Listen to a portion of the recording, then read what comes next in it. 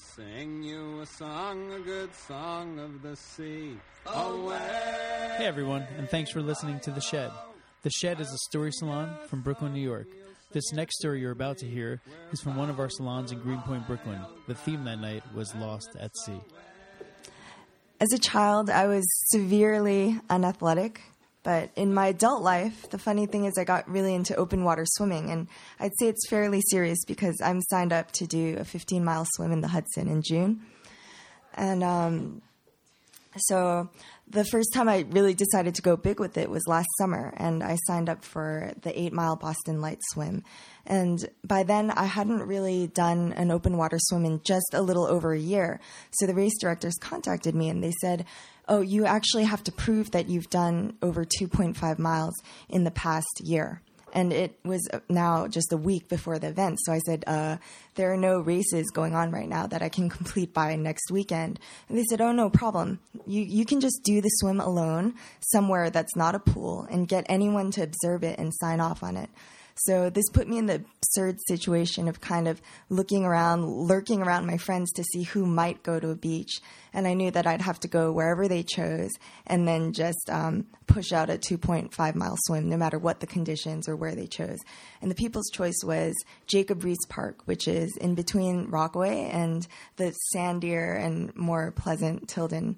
And so I thought that was all right. And I asked one of the girls if she would be my observer, and she seemed reluctant to take responsibility for anything that day, let alone my life. But she was like, all right, I guess I'll do that. And when we got there, everyone just started cracking open beers and bringing out their flasks. And I was just pacing the beach, and I asked this 17-year-old lifeguard what was up. And he said from his chair to over to that pier was about 0.6 miles. So I thought, all right, awesome. I'll just do 3 round trips, and then I'll be good. And I put my goggles on, and he stooped down, and he said, oh, by the way, you need to swim out really far, like 50 meters. In fact, no, swim out as far as, even farther than you think, because these jetties go all the way out. And trust me, you don't want to get caught on one, because I know this dude who got all ripped up the other day. And I was like, okay, because if you've been there, the jetties there are about every 50 feet. It's so annoying. So I knew I couldn't just pass one by and then be done with it. But, it was go time. So I had to do this. And I looked back at my friends who now were already trashed and lying down with their eyes closed. And I just went into the water, and I swam out as far as I could dare.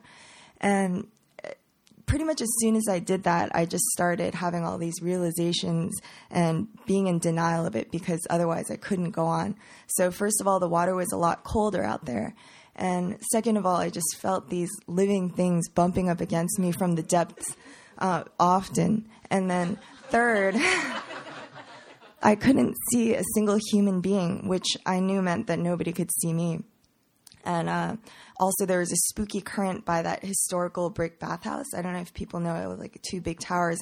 And it was kind of like I couldn't get to the building. And then once I was there, I couldn't get past it. It was terrible. I just kept going. And when I finally cleared it, I just wanted to cry because I was so relieved.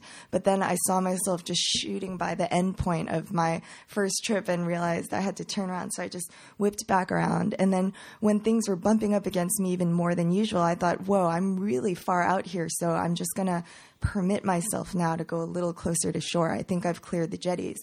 And after a little while of this, I just saw something huge and dark bounding up beneath me. And I thought, holy fuck, it's a shark.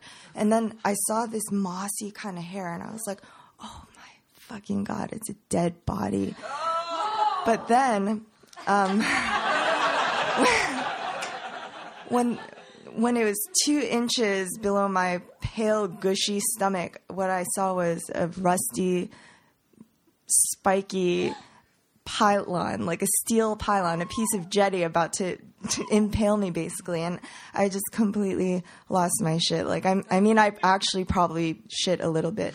And I just like thrashed out maybe twice as far as I had been. I just did everything wrong, complete and total panic. Like, I just, just freaked out, and my heartbeat was just a siren song to sharks at this point. And I should have gotten out, but the thing was I had to do this, right? I couldn't not do this because then I couldn't swim the race. And even in the midst of this madness in my head, I was like, if I can't do this and do a straight swim along the shore on a sunny day, then frankly, I don't even deserve to attempt an 8-mile swim off the coast of Boston. I'm sorry. So I just kept going, and you'd think that it would be easier knowing what to expect, but we all know it was worse, because now I was waiting, and I was waiting for the vortices by the bathhouse and the creepy touches underwater, and I was just waiting for the next to run into a piece of jetty, basically. And also I started getting cold, even if the sun was just beating right down on my back, and my hands started aching, and that had never happened. And I never knew if it was from the cold or just from like plunging my hands in the water for so long. So after 5 lengths, I thought, you know what, fuck the 6th length, because I'm at 2.5 miles, and I'll just get out and then walk back to my friends. So by the time I decided this, the tide was definitely going out. So now I had to fight directly against it to get back to shore, and that was unnerving. And then there was like a side-to-side current, so I had to avoid that because, of course, our favorite jetties were on either side. But when my feet finally hit the sand, I just like rose up, stood up, and people in the water were like, what the hell? And they were staring at me, and the look on my face, I was just completely out of touch. And I grabbed the first guy I saw who had a timepiece, and I said, "What time is it?" And whatever he told me meant I had been in the water for 2 hours and 43 minutes. And so I told him that, and his reaction was really gratifying. He was like, "Oh, damn." And it felt good to be back on land, right? So I walked back to my friends, and they were like, "Hey." You know, they're just like, "Hey, we're really worried. Oh, my God, how was it?" And I just fell down on the blanket and curled up in the fetal position. I was, like, still shivering, you know. And I was just like, that was so fucked up.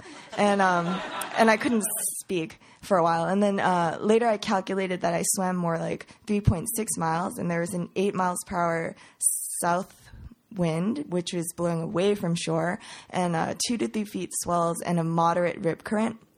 And, you know, I'd go on to swim longer courses in much freakier conditions, actually, but nothing was as harrowing as that swim alone, because out there I was confronted with how, you know, the difference between not being a quitter and being goddamn dumb gets really, really thin out there in the ocean. It gets so thin, you know. And, but, you know, there's something seductive about being just lost in the indifference of the ocean, because you realize that the only reason why you're alive might be just because you are. And you find that your arms just keep moving, and you don't have to ask about the why of it all. And if you make it out of the void, you just feel lucky, period. And that's the shit that keeps me going back. But I'd be lying if I said I'd ever swim that stretch ever again. So.